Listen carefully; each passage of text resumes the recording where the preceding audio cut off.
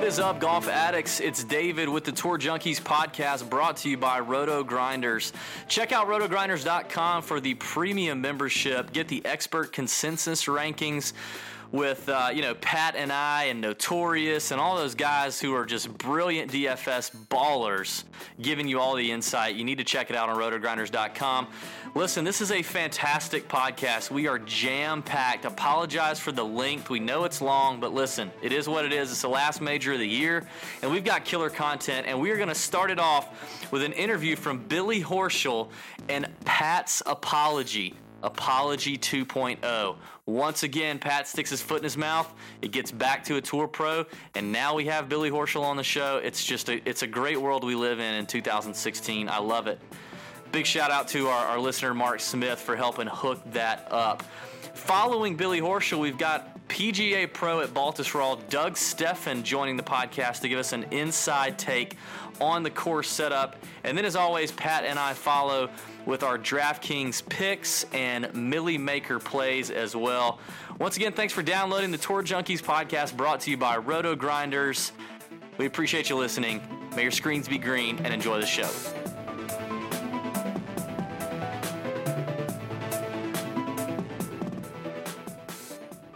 What is going on, golf addicts? Tour Junkies podcast. We are back. This is David. I've got Pat on the line, and then we have got a really special guest that we are excited to have on the show. And we're gonna have a good time with him. He's got 3 career PGA Tour victories, including the FedEx Cup Tour Championship in 2014. We've got Billy Horschel on the line. How's it going, Billy? How you feeling, man? I'm doing good, guys. How are you? We are really good. We're excited to have you. We know it's a busy week. You're prepping for the PGA Championship at Baltusrol.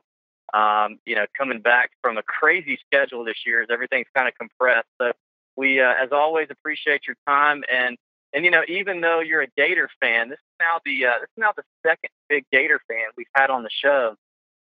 The first one turned out to be not that bad of a guy. We had Paul Story on. He seems like a good guy. So, hopefully we can all just get along in this podcast. That's the goal. Exactly. All right. So, Billy, first things first, before we really get into the questions, I just want to take a minute to remind our listeners of one of the, really the reason you're here, because if a lot of people don't know, we had a listener tweet out to you. I guess he was a fellow Florida Gator graduate and fan of the Gators, and listens to our show, knows that we're Bulldogs fans, but apparently, didn't appreciate Pat's take on the Open Championship for you. And so he tweeted you, let you know what was going down, and you responded. You've been a good sport about it. And so here we are once again with Pat landing a guest on the Tour Junkies podcast by just putting his foot in his mouth, which is, it's actually paying off for us at the moment, but I don't know if it's a lot of fun for Pat. So let me just play this real quick and remind everybody, what Pat said to get us here to this point.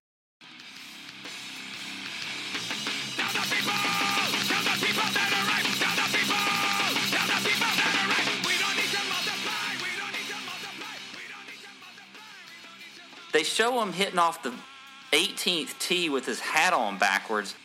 Just so disrespectful. I mean, I cannot. How does a game need something like that? I did not, Horschel, what in the world was he doing on Friday? I mean, he shot a great round on Thursday, and then he just absolutely ejects, shoots 46 on the back on Friday. Oh, well, okay. Does he wear his hat backwards his entire round? The way he just sort of quit on the round, throws the hat on backwards. It's just it's a Florida Gator for you. Oh, well, okay. What to you indicates that he quit on the round? His hat turning backwards? The 46, maybe? How does a game need something like that?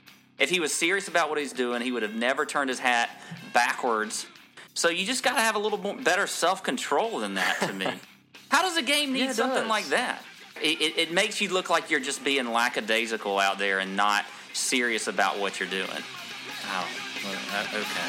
Oh, okay.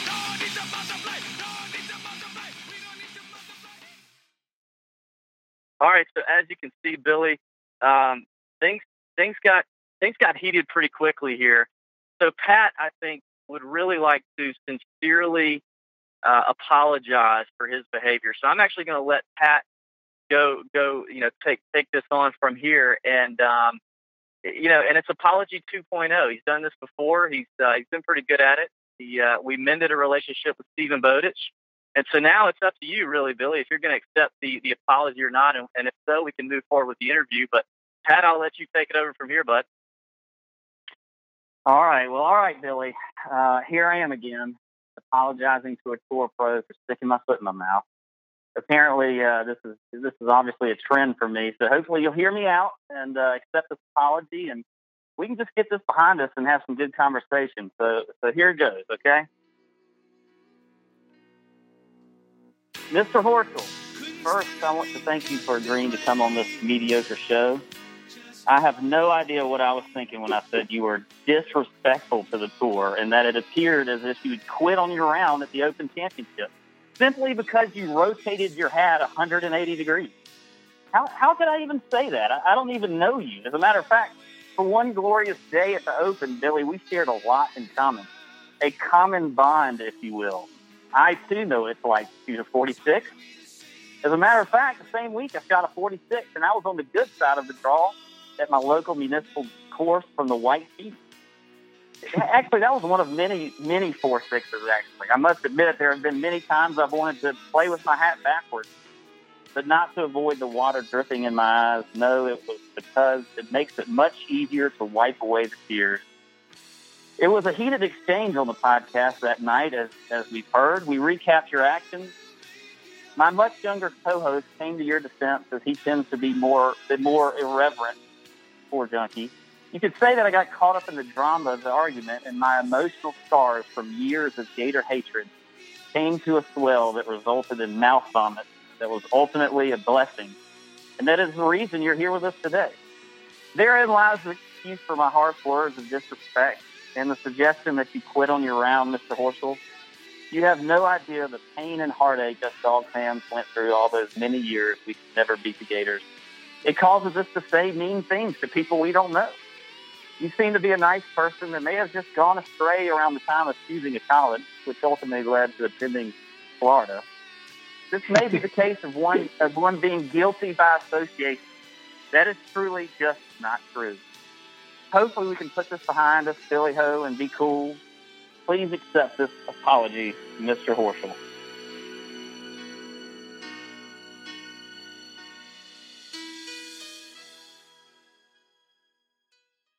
Thank you. I that was a great apology, and I don't hold any grudges against anyone. As a Gator, as a Gator, we can't hate the dogs because you know what, we get a win every year out of you guys. Or at least it seems like that way. So, like I said, I understand it's all good, and that was very nice of you, Billy. And once again, Pat, a stellar apology on you, man. That was really sincere. That was really good. I'm not gonna lie. Yeah, I can see why both of your marriages have been so successful. That's just great. Yeah. Hey, with all this behind us, let's get into some real content here. So, Pat, why don't you kick us off? Sure. Well, Billy, let's just talk about going into the PGA Championship. How you feeling this week? I feel good. Obviously, the British Open is not that far, behind us or in the rearview mirror, and I did a lot of really good practice and prep work leading up to the Open Championship. The routine for the last few years is flying over on, get over there Saturday morning and play pretty much 18 holes every day. Get used to playing links golf again. Get used to hitting different types of shots. And this year I felt really good with, the work we did. Felt really good with the swing. And I went out and played really good the first round Thursday. And then, Friday comes along and, we're playing some, tough conditions around the turn. And I made some bad swings at the wrong time. And we made bad swings and sideways rain and wind blowing 25 off to your left. The 4 right comes into play very quickly right after the ball left the club, I was yelling 4 right quite a bit a few times. So, and unfortunately, there happened to be some gorse bushes where my ball decided to land. So, it was disappointing because I felt really good with how my game was, what we were working on, and everything. And unfortunately, it happened, and that's golf. What happens sometimes? Sometimes you play really good and get rewarded. Sometimes you play really bad and you still get rewarded. But in that case, I played really bad and got no rewards at all. So, looking at the course, I think you played 18 holes this morning. How's the course looking? What's the setup like? And what are some key things that you think guys will have to do well here to win this week? Yeah, this course is unbelievable. It's the first time I've played it. I'm a big old school architect guy. The Rosses, the Tillinghast, the Seth Rayners, the McDonald's. Those guys are just, I'm a big fan of their work. And this course being a Tillinghast course, I just love the way it's shaped. I love the, just the slight bends in the holes. Just ask you to work the ball just a little bit one way or the other. The greens have a little bit of slope from back to front on them. Similar to Augusta, but not nearly as severe. I think the course is set up beautiful right now. The rough isn't very penal. I'm not missing it miles off the fairway. So where I'm missing it, it's allowing you to, whether you're just a couple of yards off the fairway, it's allowing you to play a playable lie. Hit a shot up there, whether get on the green or get near the green instead of, just hack out rough back to the fairway. And then I think when you get a little bit further in towards the tree line, I think it's a little bit longer, but, it's not really lush. It's not very long. So I think you're going to see a lot of really good shots come from the rough this week, but you're also going to see some bad ones because you're going to see guys try and be a little more aggressive because they think they can get, something out of it, get something a little bit more than what it looks like, and they're going to pay the price. The greens right now they got a little firmness to them, but they can firm up a lot more. And then the green speeds, I'm trying to figure out if they're going to speed them up or not. Like I said, there's some slopes on the green. So, maybe they get a little bit faster. We'll see what happens. But like I said, this course is an awesome golf course. First time I've seen it. I think some of the keys this week to play well, I think you're going to have to drive the ball well. I think being in the fairway, like I said, the rough's not penal, but being in the fairway, being able to attack these pins, and some of these holes are really long par 4. So, and the fairways are running out. So, you hit it in the rough compared to the fairway, you've got 2 to 3 less clubs in the fairway compared to the rough. And then being able to put your ball in the right spots on the greens below the hole where you can give yourselves good birdie opportunities to be aggressive with the putt. So, I think those are a big key. Obviously, short game's always a big key in majors. The guys, always up near the lead or winning tournaments and major championships short game's always very sharp. And, putting inside 10 feet sort of goes hand in hand with short game. If you make your putts inside 10 feet, you get a lot of par saves, and you're going to have some birdie opportunities. So it allows you to gain some momentum from making those putts. Tell us, a little bit about your weekly plan kind of going into the tournament when it comes to practice rounds. How do you and your caddy plan? Who are there folks that you like to normally play with? Any kind of money games out there? Just what's your week look like leading up to, Thursday? Every major or every week is different for me. In the sense of, do I play games or do I do my own thing or do I try to schedule practice rounds? At majors, I just try and do, my thing. If I wind up seeing some guys, that want to play a practice round, we'll play a practice round, but it's got to be on the time I want to play. Too early on in my career, I was trying to play with certain guys and play around their schedule, and it was with some of these veterans and learn some things. But at the same time, maybe not the veterans, but other guys my age, would say, hey, let's play at 9 o'clock. I'm ready to go at 8:55. I'm ready to go play, and we don't wind up teeing off till 9:45, and then that ruins sort of the rest of my day how I had it planned out. I'm a very structured guy. I'm a very organized guy when it comes to golf, so I like doing my thing on my time. So, like this morning, I didn't schedule a practice round with anyone. When we went out, played 18 holes. We early, whether it's Sunday night or Saturday or whatever, a couple days before, I wanted to get on the phone with my teacher, Todd Anderson, another guy on my team, stats / he's a course management / analyzer, Mark Horton, and then my caddy, Micah. We wind up, getting on the phone, talking about, what we should do since the practice rounds for the week, whether we play 18 holes, whether we play some money games, so we lay out the entire week, Monday, Tuesday, Wednesday, what we're going to do. And like at the British Open, like I said, we played, 18 holes pretty much every day. And then wound up playing practice round with Jim Furyk, Steve Stricker, and Justin Leonard. On Tuesday, we wound up playing a money game. Then the next day, I played again with Furyk, and we wound up playing a money game the last 9 holes. But this week, tomorrow, I'm going to play in the afternoon 9 holes. If someone happens to be on the team when I play, I'll wind up playing. And then Wednesday, I'll wind up playing the back 9 early Wednesday morning. Same thing. If someone happens to be around, I'll join up. Tomorrow, before I go play 9 holes, we're going to do probably about an hour worth of putting. We'll probably go do about an hour and a half on the range. Just working on a couple of things in my swing that we just need to tighten up before we, tee it for real on Thursday. And then Wednesday, after I play my practice round, I may hit a few balls, but I'll just do a lot of putting after my round on Wednesday. And then while out on the course, we do a lot of short game. I think short game around the practice area is nice, but, those stuff's just working on like technique stuff. On the course, you're working on trying different lies, different shots to different pin locations on certain holes. Love it. Love the process, man. I like that. That's cool. You just kind of do your thing. So any superstitions on the golf course for you? Yeah, I have quite a few, I think. Quite a few, huh? I have a couple. I always have to have 4 tees in my right pocket. If I break a tee on after I hit a shot, I go right to the bag, grab another one. I always keep the same 1936 quarter that I've had in my bag since my sophomore year of college. I keep the same divot repair tool that I've had in my bag since probably for 7-8 years now, since I've been out on tour. I got it from Annandale and I believe Jackson, Mississippi. I think that's where it is. I'm trying to think of what else do I have. Superstitions. If I haven't made a bogey with a ball, I don't switch. So there's many times where I'll play with the same ball for the entire 18 holes.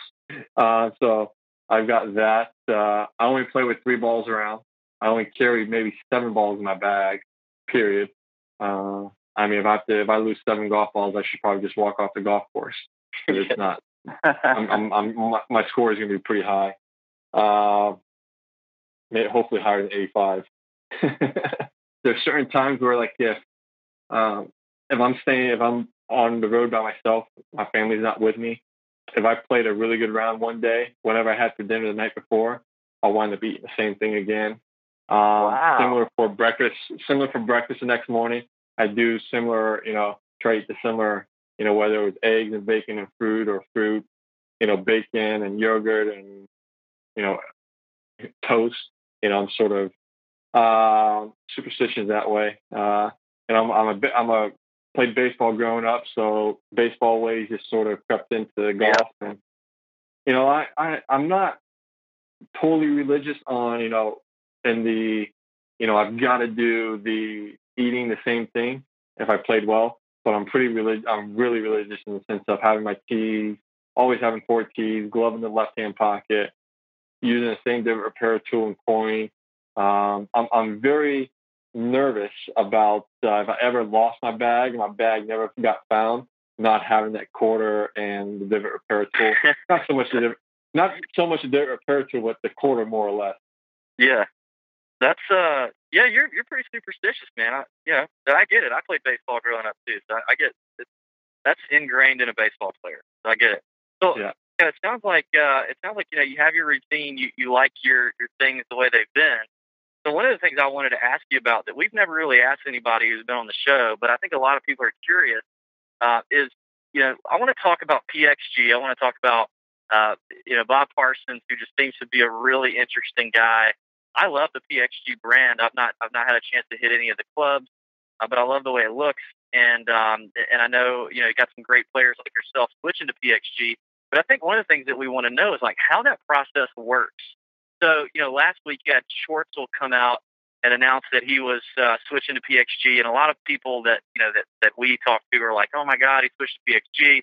Why is he doing that the week before a major?" And I'm like, well, of course these guys don't just hit the clubs, the day before they switch and then just decide to switch. Like, but how does that courting process work when you're in an agreement with, I think for you, was it Ping maybe before? Mm-hmm. Like, how does that process work when you're in that agreement and yet this other company's coming for you and you're trying out clubs, and like, how do you decide, when you're going to pull the trigger on that, and how did that look for you for PXG? My contract with Ping was up at the end of 2015, and for me, there was only my manager Sherry and I had talked about at the beginning of the year possible companies I felt comfortable going with.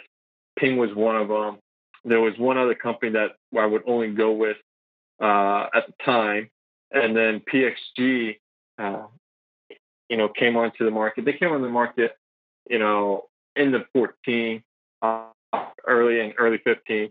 But what really brought PXG, in my path was Matt Rollins, who was at the time head of operations for PGA Tour, really good friend of mine for Ping. He works for Ping, and then he took lead for tour operations at PXG, where he oversaw all the tours, and just not one.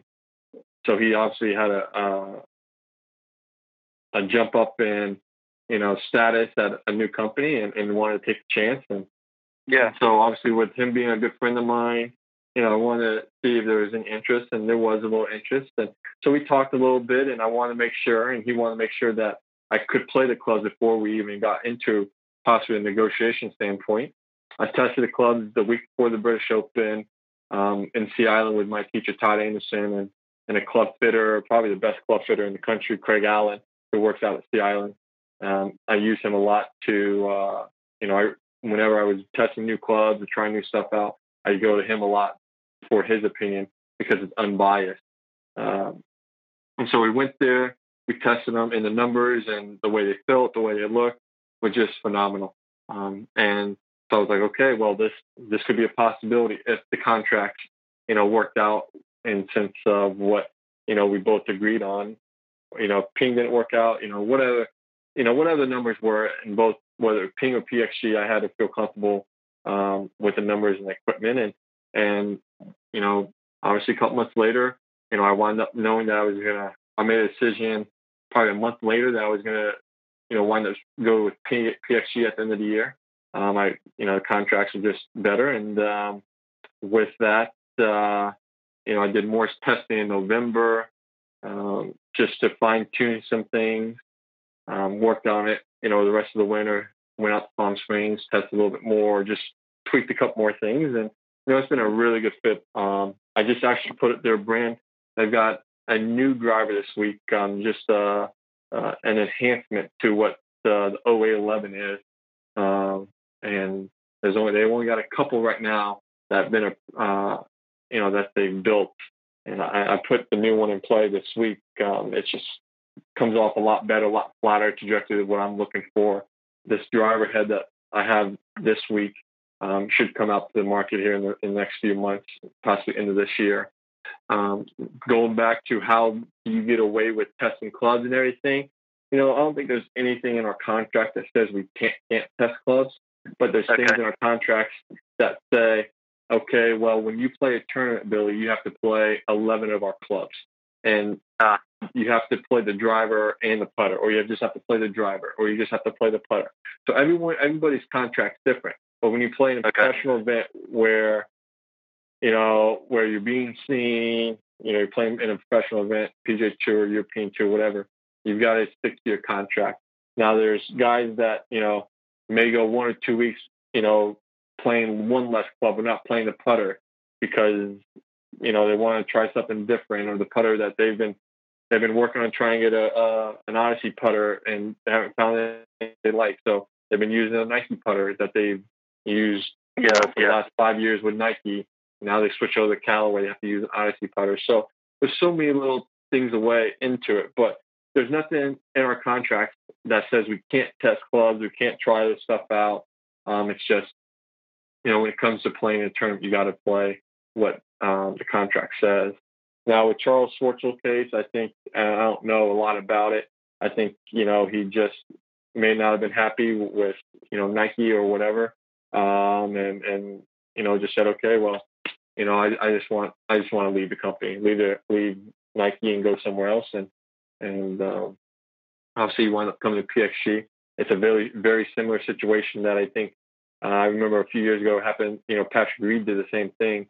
I remember hearing about, he was playing Nike and then in the middle of the year switches to Callaway and his contract wasn't up. I think he just wanted out of his Nike deal. So, it doesn't happen a lot. When it does happen, it makes waves because you don't see it in the middle of the year very often. But, a lot of guys out here, we do rigorous testing to make sure that whether the ball we're using, new ball we're moving into, or new wedges or driver irons, whatever, we've got it dialed into what we'd like to see or the way we like it to perform. Well, speaking of looking good, I'm a huge fan of your RLX deal that you have, and if I were on tour and I could pick my clothing, that would be it. Now, Pat, I need to tell you, Billy, we're trying to dig Pat out of the out of the late '90s here. He's still wearing pleated shorts and old man kind of shirts and stuff, but I'm a huge fan of your RLX stuff, and I saw you tweeting out about cleaning out your closet a while back to make room for the new stuff.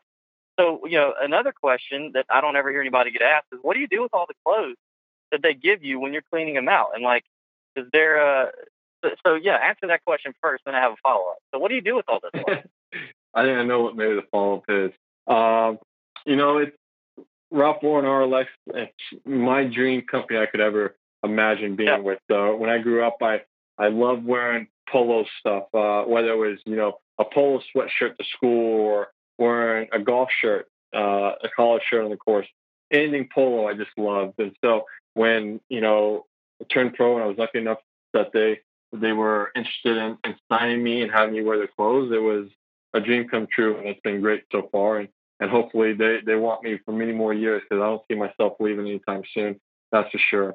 But, when it comes to clothes, I get 2 shipments a year. I get one at the beginning of January, end of December, beginning of January, which we call our spring line.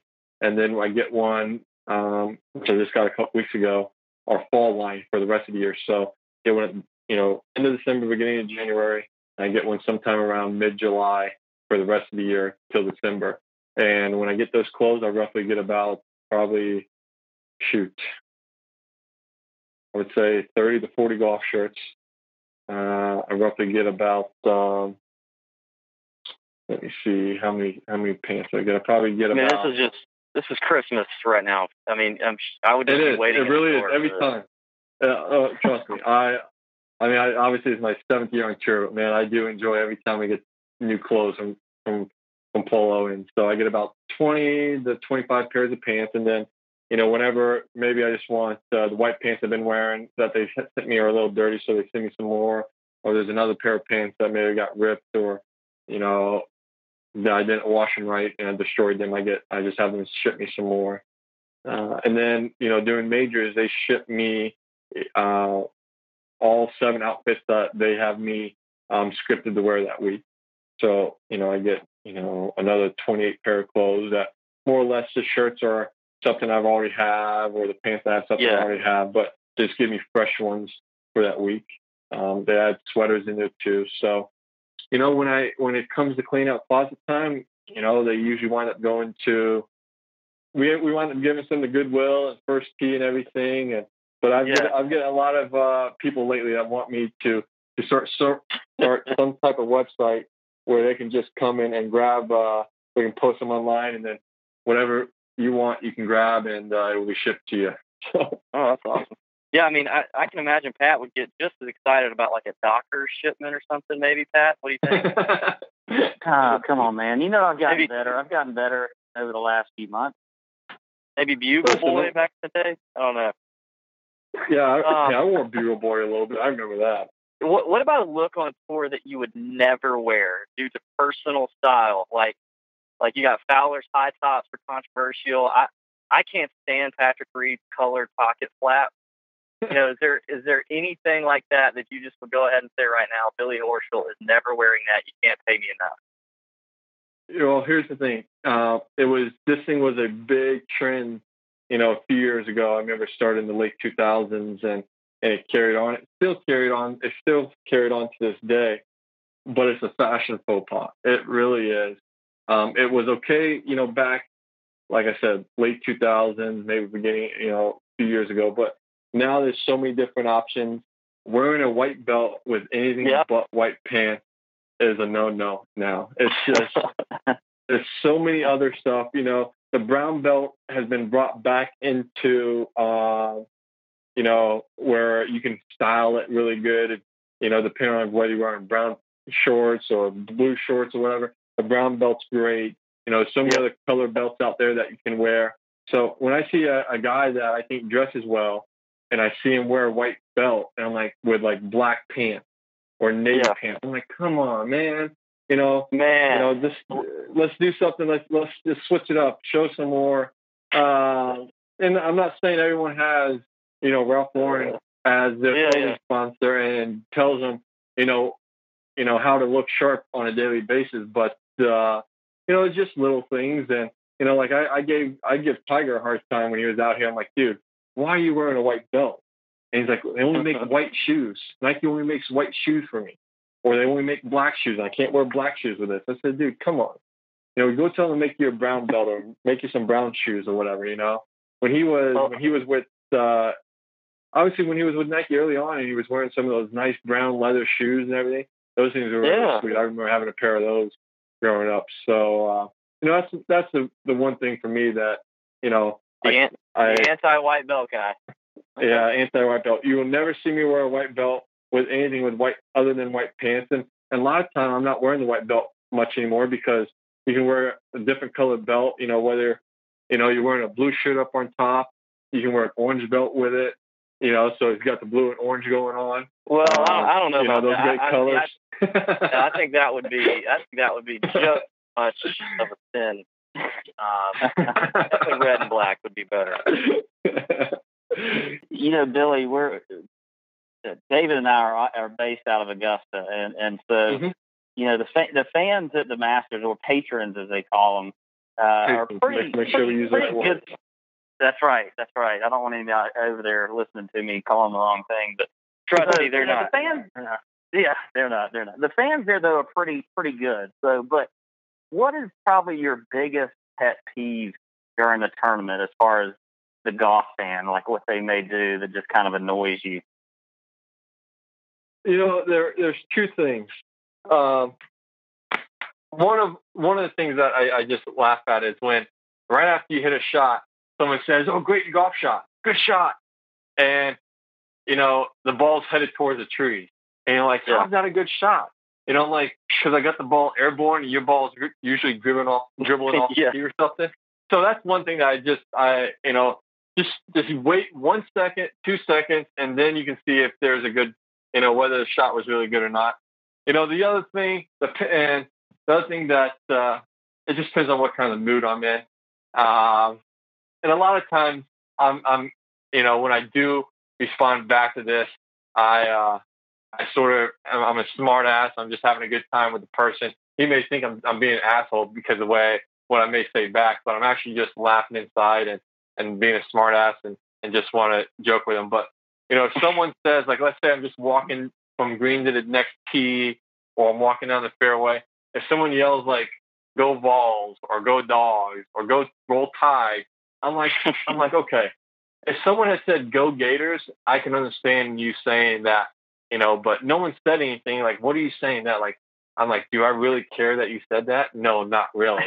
So I had this funny episode and a lot of times it depends on who, you know, what they say. You know, like Roll Tide, I can't say anything back to Roll Tide because shit. I mean, they've kicked our ass for the last, you know, kicked our ass, and they're just dominated team. You can't say anything to them. There's just nothing you can chump them with. But you know, at U.S. Open this year, I'm playing my final round and walking down the 10 fairway up to the 10 green, and someone yells over, go Vols. And I looked over and I said, really, dude? You really want to say go Vols to me? And he said, yeah, go Vols. I said, listen, next time you say that, make sure you got something to back it up with, because last time I checked, you guys haven't beaten us in 11 years. So that shut them up a little bit. And then, then they followed me for like the next hole and a half. And I hit my tee shot in the next hole, the 11th tee. And they started singing the Vols fight song, which I thought was just absolutely hilarious. It was funny. So it was a nice little, back and forth there. No hard feelings towards either. They didn't have any hard feelings for me. I didn't have any hard feelings, no ill will anyway. We were just having a nice little, little back and forth with each other. So, like I said, majority of the time I'm okay with it. Sometimes if I'm just messed up on a hole, last thing I want to hear is somebody say "Go Dogs" or whatever. I hear a lot of it at Tour Championship. And I know that week I'm just okay. I'm going to hear a lot of it at Tour Championship. That's fine. I remember playing with Chris Kirk and obviously you play with Chris Kirk, a dog, so you're going to hear a lot. And it's no different when someone, and I apologize that when I play the Florida Swing events, at Honda, at Doral, Bay Hill, sometimes I play Tampa Players Championship. I apologize to the guys in my group on the first tee. I say, guys, I apologize today. You guys will probably hear 50 to 100 Go Gators before the day goes. And I just apologize. I said, listen, I apologize. It's going to happen.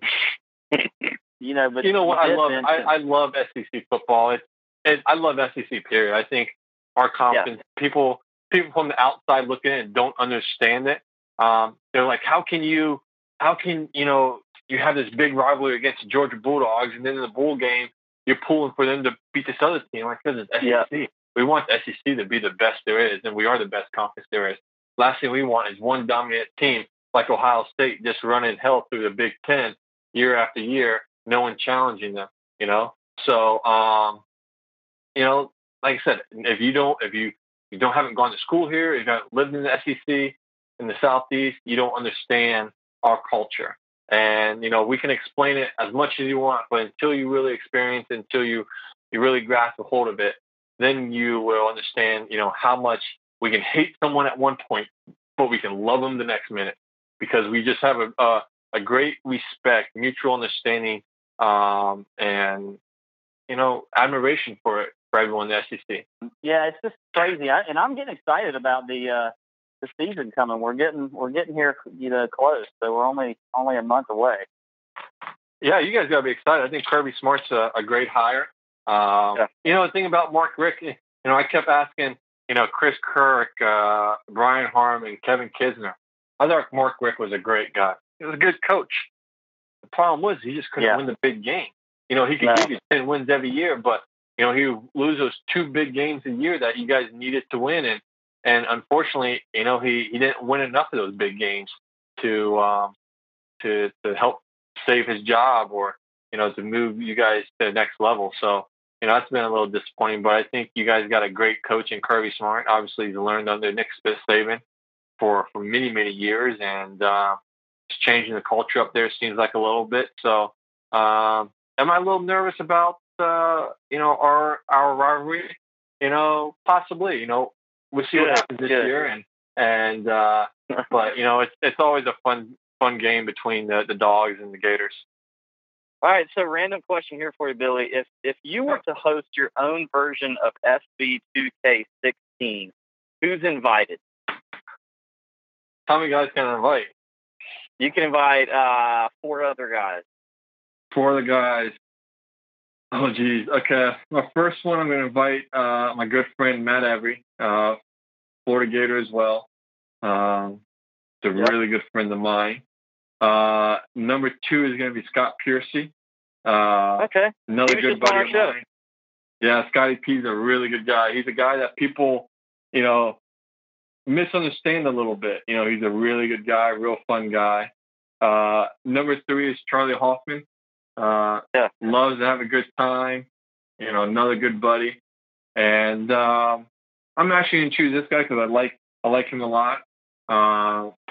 He likes to gamble a little bit, and I'm sure the other guys I've already named like to, aren't afraid to, gamble and stuff like that, I'm going to say, he's a fellow dog, Kevin Kisner. Yeah, we love some kids.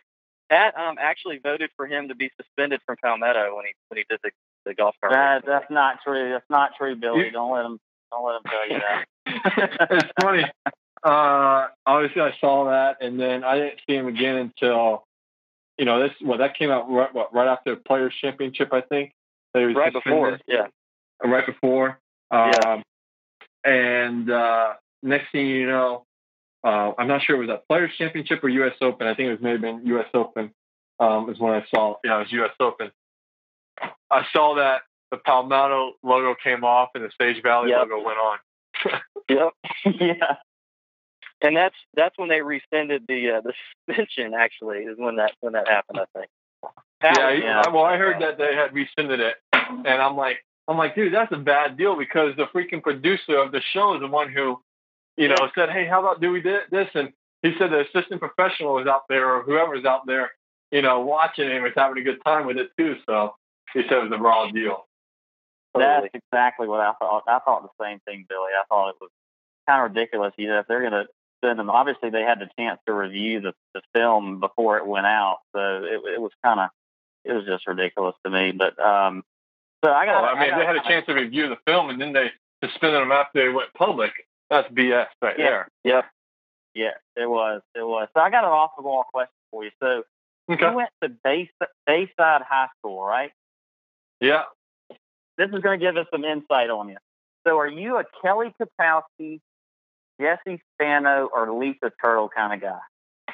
Oh, Kelly Kapowski. Absolutely. She's a hottie. Oh, man, I remember watching that, and I was watching that show as much as I could. Yes. Loved it when she was always in her cheerleading outfit or her swimsuit, which is very rare that she was ever in a bathing suit. Oh man, the summer episodes where they were at the resort or whatever. I mean, it was a one piece, but it was still better than nothing. Oh yeah, you had some of the college years too. So yes, the college years. Yeah, when she matured, became a woman, and that. Anyway, all right, we're gonna have to move on. Go ahead. All right, so let's see. You're turning 30 this year. That kind of sucks. I remember turning 30. Exactly. What are your plans? You got any big plans? It's a big one. Yeah. I think my plans are very little, do nothing. I'm sure, my wife and our friends will want to do something, but more if I can make it work, which I didn't do last year, but I've done, 5 years before, I'll probably wind up, out in Aspen, Colorado, 2 weeks after my birthday. Hopefully be on a snowboard. We're big music guys, Billy. So we always like to ask some guests a couple questions around music. So what are you listening to right now when you get the chance? Who's on the iPhone or what's on the rotation for you? When it comes to music, I listen to anything and everything.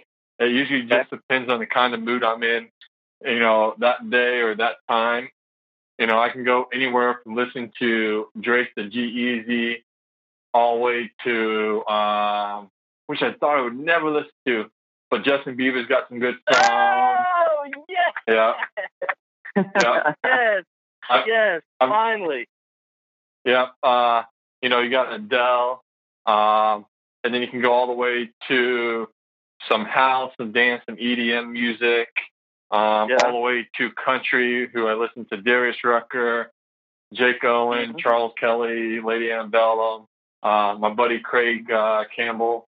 I listen to a lot of people and a lot of different genres, and there's not one that I stick on. I listen to Alt Nation. I used to listen to Alt Nation all the time. That's probably, if anything, that's probably my my go-to. But I was out in Switzerland. Nice. I was in Switzerland on Monday this past Monday with a lot of other guys, with Sergio Garcia helping out with his foundation event, and Kenny G, who I've known for a few years. He played a concert for us, and Kenny G playing saxophone. It was pretty good. It was a nice. Good. If you get in a romantic mood and your wife is not, you put on some Kenny G. That's right. Man, Billy, this just went up a few notches in my book. So, I am a unapologetic Justin Bieber fan. We've talked about it many times on the show. And in fact, the very next question we have scripted to ask you is, what is your music guilty pleasure? And I was going to say mine is Bieber, and Pat's is like 90s Mariah Carey. But you just totally owned it. And I respect a man that can just come out and say, you know what? Maybe Justin was a little too goofy for me in the younger years, but now the guy's doing his thing, and I like it. So I respect that. Yeah, I mean, really I would say about that. I would say you got Justin Bieber, Adele, Sam Smith. As a guy, last thing you want to do is say, I listen to Adele, or I want to listen to Sam Smith. Listen, I'm not too big of a man to admit that. I like some Sam Smith. I like some Adele. Sam Smith, it ain't gonna do anybody, So whatever they think of me. I like Justin Bieber. If it's a good beat, it's got some good tunes to it. It's a good song. I'll listen to it. I don't care who sings it. If you sing it, Pat, I'll still listen to it. If it was good. I'm actually a Sam Smith fan as well. I took my wife to see him live in Atlanta at the Fox one year, and you talk about the Kenny G helping you out if you need a little help. Sam Smith does the same thing. So I mean, obviously growing up, I was a big Hootie the Blowfish fan, and big Sister Hazel and Dave Matthews fan, and they still kill it. So there's just now you're actually talking people I know. There you go. And then like even go to what am I thinking? What songs? Some more of I love Pearl Jam. Pearl Jam's unbelievable. A lot of the 90s grunge music. So like I said, I mean, I'm very I'll go even back to classic rock with Guns N' Roses, and my dad was a big Beatles fan. I grew up listening to Rolling Stones. So like I said, I mean, I touched every bit of genre. There's not one genre in the music world that that I don't listen to at least some point, throughout the year, month, week, whatever. All right, so I got one more random question, and Pat's got one, and we'll let you go. So now you're a Boston sports fan. I'm assuming that means Patriots as well, right? Correct. Okay, so me and Pat are big football fans. Love the NFL.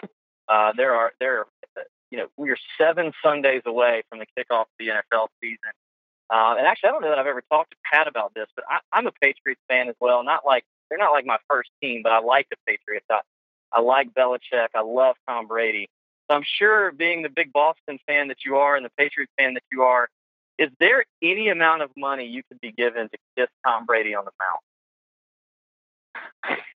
No, I'm sorry. You draw the line there. Well, there's a lot of fanatical. There's fanatics. Well, here's the thing. When it comes to me, I mean, Florida Gators by far is my first, and I mean, I watch everything. I know everything about every sport that's going on with the Florida Gators. Now, when it comes to like the Patriots, the Red Sox, Celtics, I follow the Jaguars. I know some of the Jaguar players. I'm just not a person that, I watch them. I'm not a fanatic fan, but I pay attention. I pull for them, especially, in postseason. I'll watch everything in the postseason if one of my team's in there. But when it comes to meeting like a Tom Brady, or, when it comes to meeting like a Big Papi or someone like that, I'm not a person that gets starstruck. I've never been starstruck. I'm like, oh my God, look who that is, or Michael Jordan, whoever it is who I've ever been lucky enough to come across. I look at everyone like, hey, listen, they put on their pants the same way, they walk the same way, they shit the same way type deal, there ain't anybody different, type deal. No one's better, that person may have a crap load of money, but that doesn't make him a better person or whatever it is, than me. So that's what I look at. I look at everyone as the same. No one's bigger or better than anyone else.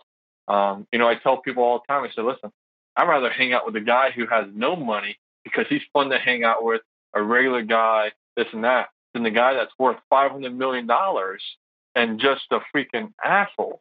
No one wants to hang out with that guy. I don't care how much money you have. I want to hang out with a guy who wants to enjoy the good time and just a normal person and treats everyone else the same way and doesn't look at himself as he's better than everyone else type deal. Well, Billy, we're going to wrap it up here. I've got one more question, then I'll let David kind of close us out. But we talk a lot of fantasy golf on the show, especially DraftKings golf. So, yeah, have you heard much about DraftKings, and do you see an impact on score, from fantasy golf as far as just day in and day out being out there? I know all about DraftKings. I will plead the fifth on if I've ever played DraftKings on the PGA Tour.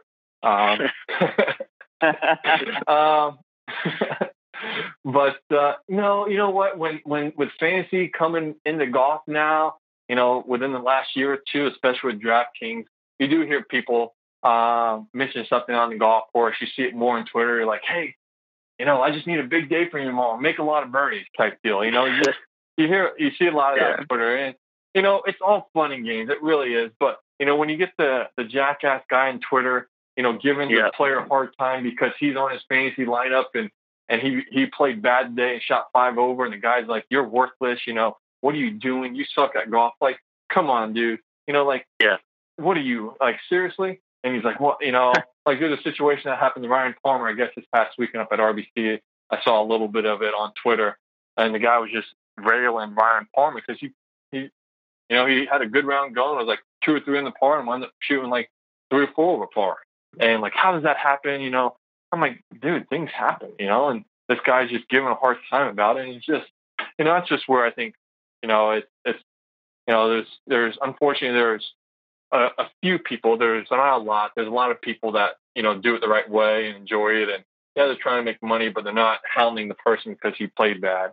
But there are, unfortunately, like anything in life, there are a handful of people that are just jackasses, to say it simply, when it comes to stuff like that.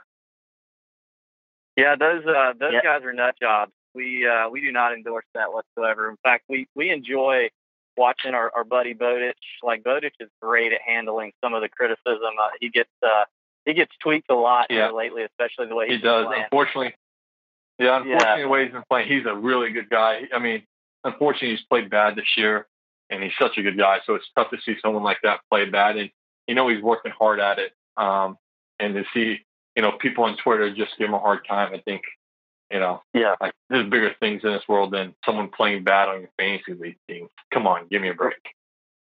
Yeah, exactly. I think Bowditch asked the guy a couple weeks ago if he wanted him to give him his $3 back, which is just a great answer. I saw that. Well, yeah, man. We appreciate it, man, and we are pulling for you. We were actually both on you pretty well for the Open Championship. We both like you, which it's tough for me to get Pat to convert and like kind of be on a Gator guy. So he's but we were pulling for it at the Open, man, and hate that it ended the way that it did. It got the bad side of the draw. We get it. And you just hit some bad shots, like you said, but we are pulling for you at the PGA Championship and going forward. And appreciate you taking the time to come on our podcast and give us as much time as you did. Wish you and your wife Brittany and little girl Skylar, I believe, wish you all the best. And you got a busy schedule coming up, and FedEx Cup playoffs and all that fun stuff. So maybe we'll have you on again one of these days. And definitely pulling for you, man. So once again, thanks for being on the Tour Junkies podcast. Perfect. Thanks, Pat. Thanks, David. All right, golf addicts, what an amazing interview from our buddy Billy Horschel.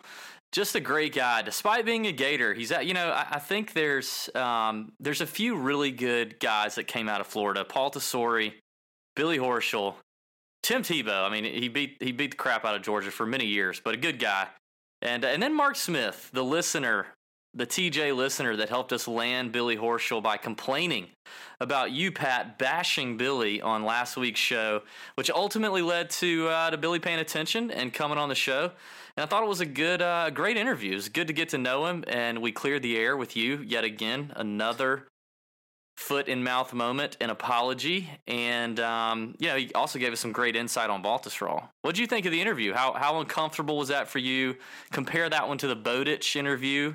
How do you think that went, buddy? Well, it really wasn't that uncomfortable because I've kind of become used to it now that was my second one. But yeah, it was. I thought it was a fantastic interview, a great, fantastic interview. He did a great, fantastic. Yeah, he did a good job and gave us a lot of good insight on the course and everything else. And so yeah, it was fun. I was glad to do the apology again. I have to say, after our conversation last week on the backwards hat thing, I did get to find out a little more about old Billy Horschel, and I think he seems like a good dude. So that was fun, and he was definitely a good sport about it, just like Stephen Bowditch was, and hopefully no one in the future, because I don't expect to do any more of those, but I'm sure it might end up happening. Anyway, great interview. So I was excited to have him on, and really appreciate the listener kind of triggering that up. So that was pretty cool. Yeah, I was really affirmed, on the Justin Bieber thing. That just made me happy. He's a Kelly Kapowski guy, which is also critical. I mean, if you were a dude in the 90s, early 2000s, and you didn't have a crush on Kelly Kapowski, then I question a lot of things about you. And so I was happy to hear that. I don't think there's. I would say if you polled like all of our listeners, that it would be at least 3/4 Kapowski, wouldn't you think? It better be. If it's not, then we're doing something wrong. You know what I mean? Anyway, that was cool, and like I said, the Bieber thing was cool. I was just about to ask him his guilty pleasure, and he just owned it. I love how he just owned it. I mean, that was great. I thought the SB216 group that he would have was pretty funny. Half of them being Tour Junkies guests with Kisner and Piercy. He had Matt Every, Charlie Hoffman in the group. I just thought it was really fun. It gives you some cool insight into the guy, and he definitely gave us some great information on Baltusrol, which we can talk about in a little bit. But before we get into Baltusrol, let's recap the RBC Canadian Open. Let's just do this quick and dirty. Johnny Vegas posts a number, and then just hot dog and driving range session, and before he knows it, he's doing his winning interview on the range, and I thought that was great. I love to see Johnny V win. He just seems like a really nice guy. Like, I don't know, something about him. He just seems like a nice guy. I think he won on his second start ever on tour and has not won since then, so it was really cool to see him do it. You had Wheatcroft there fading on the last two holes with horrible shots with a chance to win it. DJ came close, Snedeker came close, but in the end, Johnny V does his thing. It was fun to watch at the end there on Sunday. I didn't watch much of it beforehand, but it was a good tournament, and he gets himself a spot in the PGA Championship. So good to see. Any other thoughts on the RBC? Well, and the Masters too. So we'll get to see him in the Masters. So yeah, that's right. Unless he was already in there, I don't think he was though. But no, he was not. He was not. That was pretty cool. But yeah, it was good to see him win. I was pretty excited about that.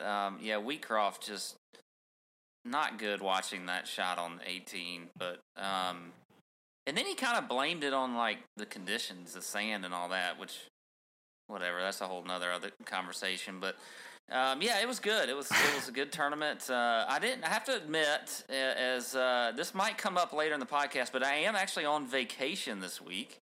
And yes, that's right. I didn't get to watch a ton of the tournament, especially on Sunday because I was traveling. But anyway, glad to see Vegas win. Guys like Sneds up there, who I was pretty high on last week. I was pretty excited to see him play well, and then DJ again. He's just, what can you say? Just lighting it up right now. So good tournament, but now ready to turn it on to the PGA Championship.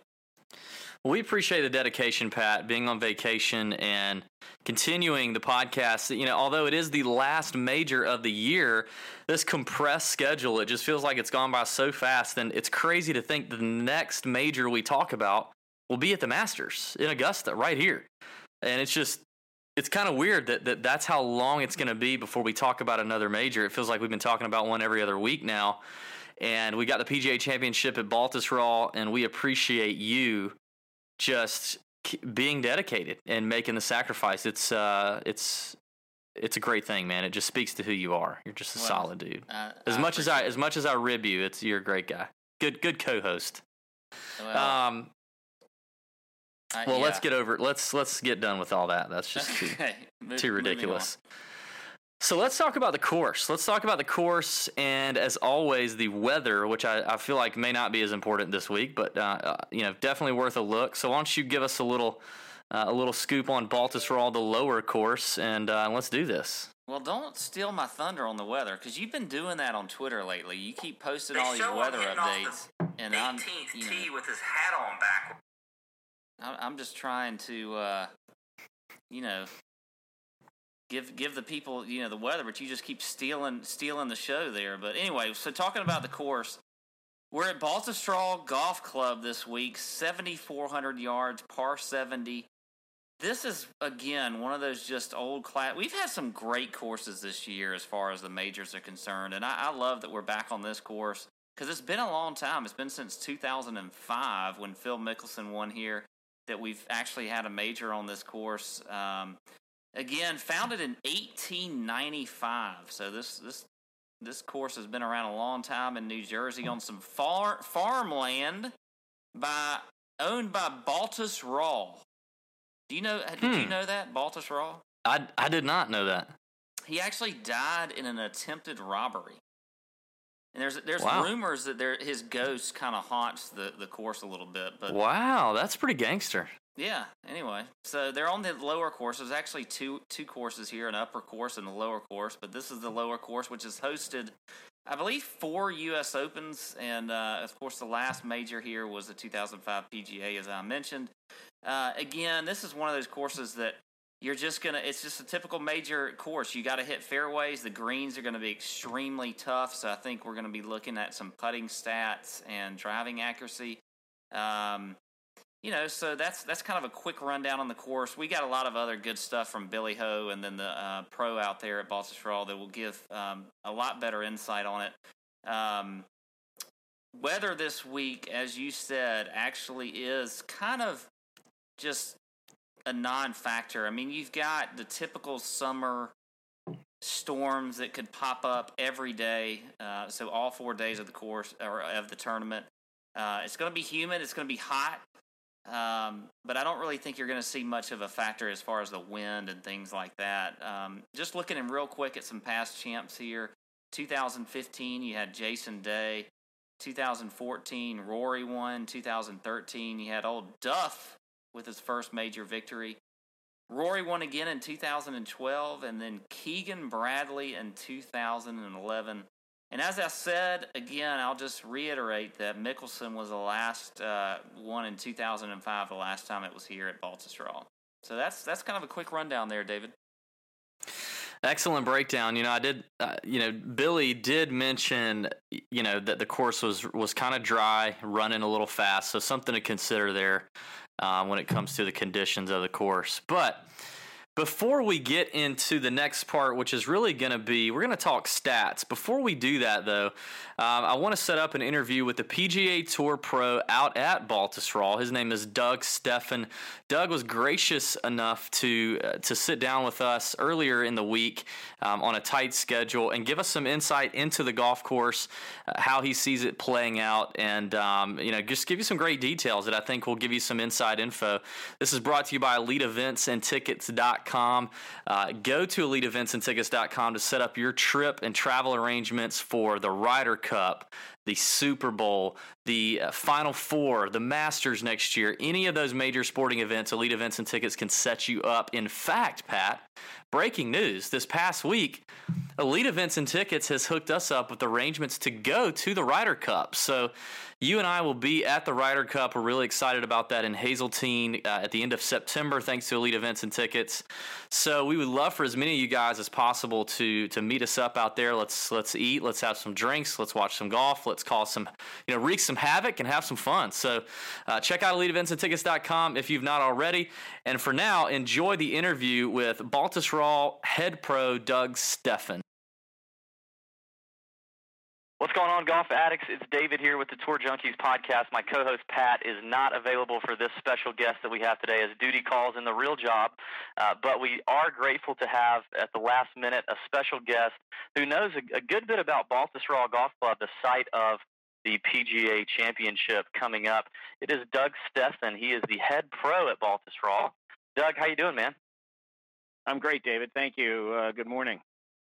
Yeah, thanks for coming on, Doug. We really appreciate it. So you are the head professional at Baltusrol. Why don't you tell us a little bit about the course, Doug? You know, a lot of folks haven't seen Baltusrol, at least on the major swing, I think since 2005 when Phil won. But why don't you tell us if there's any changes from last time, and just talk in general about the course setup? Yeah, we have made changes since 2005. We for the championship in 2005, we narrowed the fairways, but we didn't move the bunkers on the fairway bunkers, and so they were pretty far away from the fairways themselves. And then after the championship, we did a major renovation to move those fairway bunkers closer to the fairways, as well as relocating them because of today's players hitting the ball as far as they did. The bunkers were actually out of play. So everything has been redone as far as the bunkering has been concerned. We also added a couple new tees on holes number 13 and 15 to stretch those out another 25 to 30 yards. So those holes will now play about 450. And the total yardage for the golf course is going to be just under 7,500 yards, par 7. Awesome. And, you know, one of the unique things about this golf course, and I'll let you talk about it, is the last two holes. Tell us about those last two.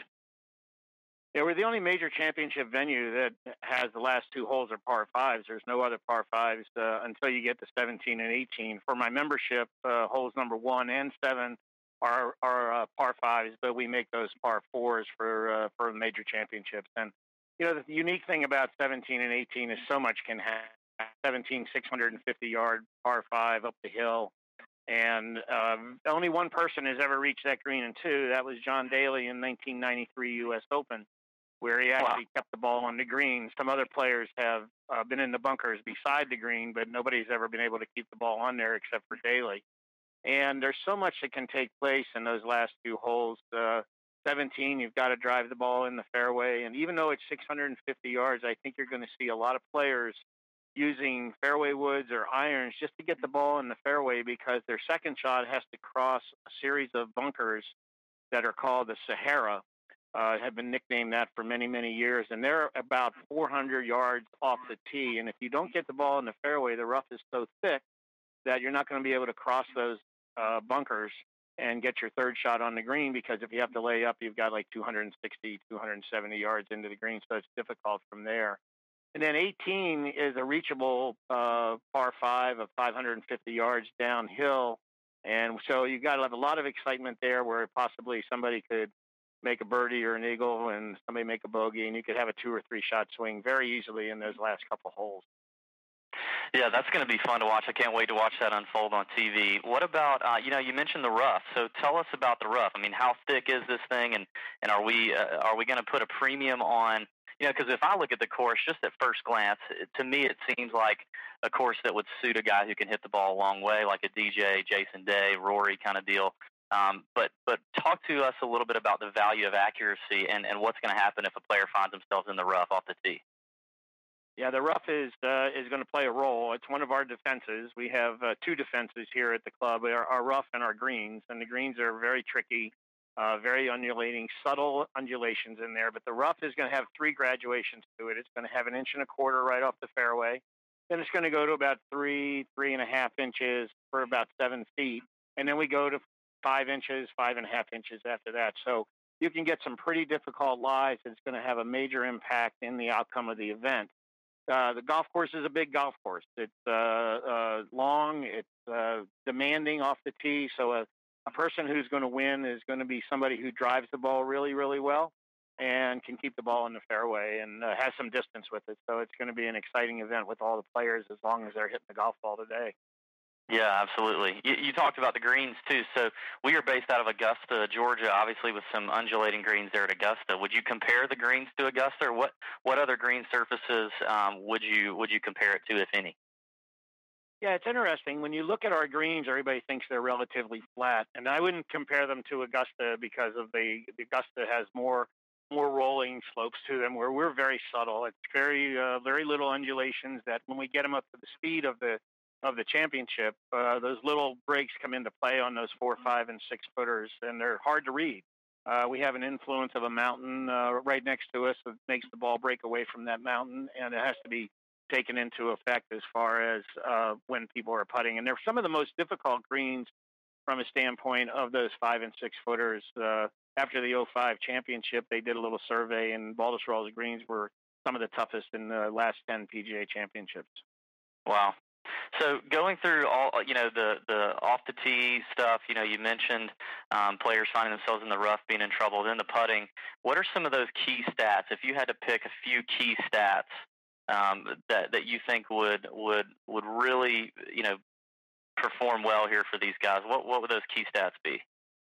Well, driving accuracy is number one on my list, and because you've got to get the ball in the fairway, and then putting is right in there. But I think when you look at who won in 05 and Phil winning the championship, you got to have a pretty good short game, and I don't think of anybody who has a better short game than Phil Mickelson. So he did some amazing things in 2005. He did some amazing things last week during the British Open, and he's a fan favorite in New York area, so he's going to be coming in on a high as far as the way he played, and very confident, and we look forward to maybe him defending. Baltusrol has a tendency of repeating history. Jack Nicklaus won here in 67 and 80, the U.S. Opens back-to-back, so it might be history repeat itself with Mickelson in 05 and 16, so it'd be kind of exciting to see.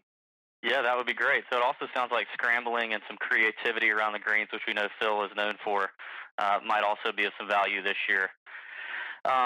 Any tour players that have been out there playing early? Any practicing that you've seen lately? It's really unique this year with the Olympics, and what's happened is the schedules have become condensed, where you have the British Open last week, Canadian Open this week, and then we're the following week. So you've got 2 major championships. And in answering your question, we have not had any tour players come by yet. We've had a couple club professionals that qualified through the Club Professional Championship. The top 20 of those guys are 5 of them are local, actually, in the metropolitan area. So they've been over to play a little bit. But I think that, with the schedules being the way they are with the Scottish Open and the British, and a lot of guys went over there, they'll probably take this week off. And we'll start seeing some action probably of this weekend, Saturday and Sunday. I think players will start coming in and playing, because a lot of these guys have never played here. They've never seen Baltusrol. Like their Jordan Spieth and the Rorys and Jason Day. Even though we did a media day with Jason here a couple of weeks ago, he didn't play the golf course, so he's never seen it. So it's pretty interesting that they've never been here, because they were like 11 or 12 years old at the time we had our last championship. So it'll be great to have those guys here, and it's going to be an exciting event, as it always is at Baltusrol. It's always proved to be a great championship venue. Well, speaking of the 20 PGA professionals that get in and those 5 local guys, any of those guys you think could have a chance to, make the cut here? Oh, I do think, Brian Gaffney, who's up at Quaker Ridge in Westchester in the Met area, he made the cut last year and was a low club professional, and I think he's back again this year. And Matt Dobbins, who's at Fresh Meadow Country Club over in Long Island, he won 2 club professional championships back-to-back, and is back again this year. And Mark Brown out of Tam O'Shanter on Long Island is he finished second this year, and those guys have a great chance. Plus some other people, Rich Liberian has a great chance of making the cut, and then there's some other guys that they'll be coming in probably this week and getting to see the place for the first time. So I think you're going to see a couple club professionals make the cut. Awesome. Well, it sounds exciting. Doug, we once again appreciate your time.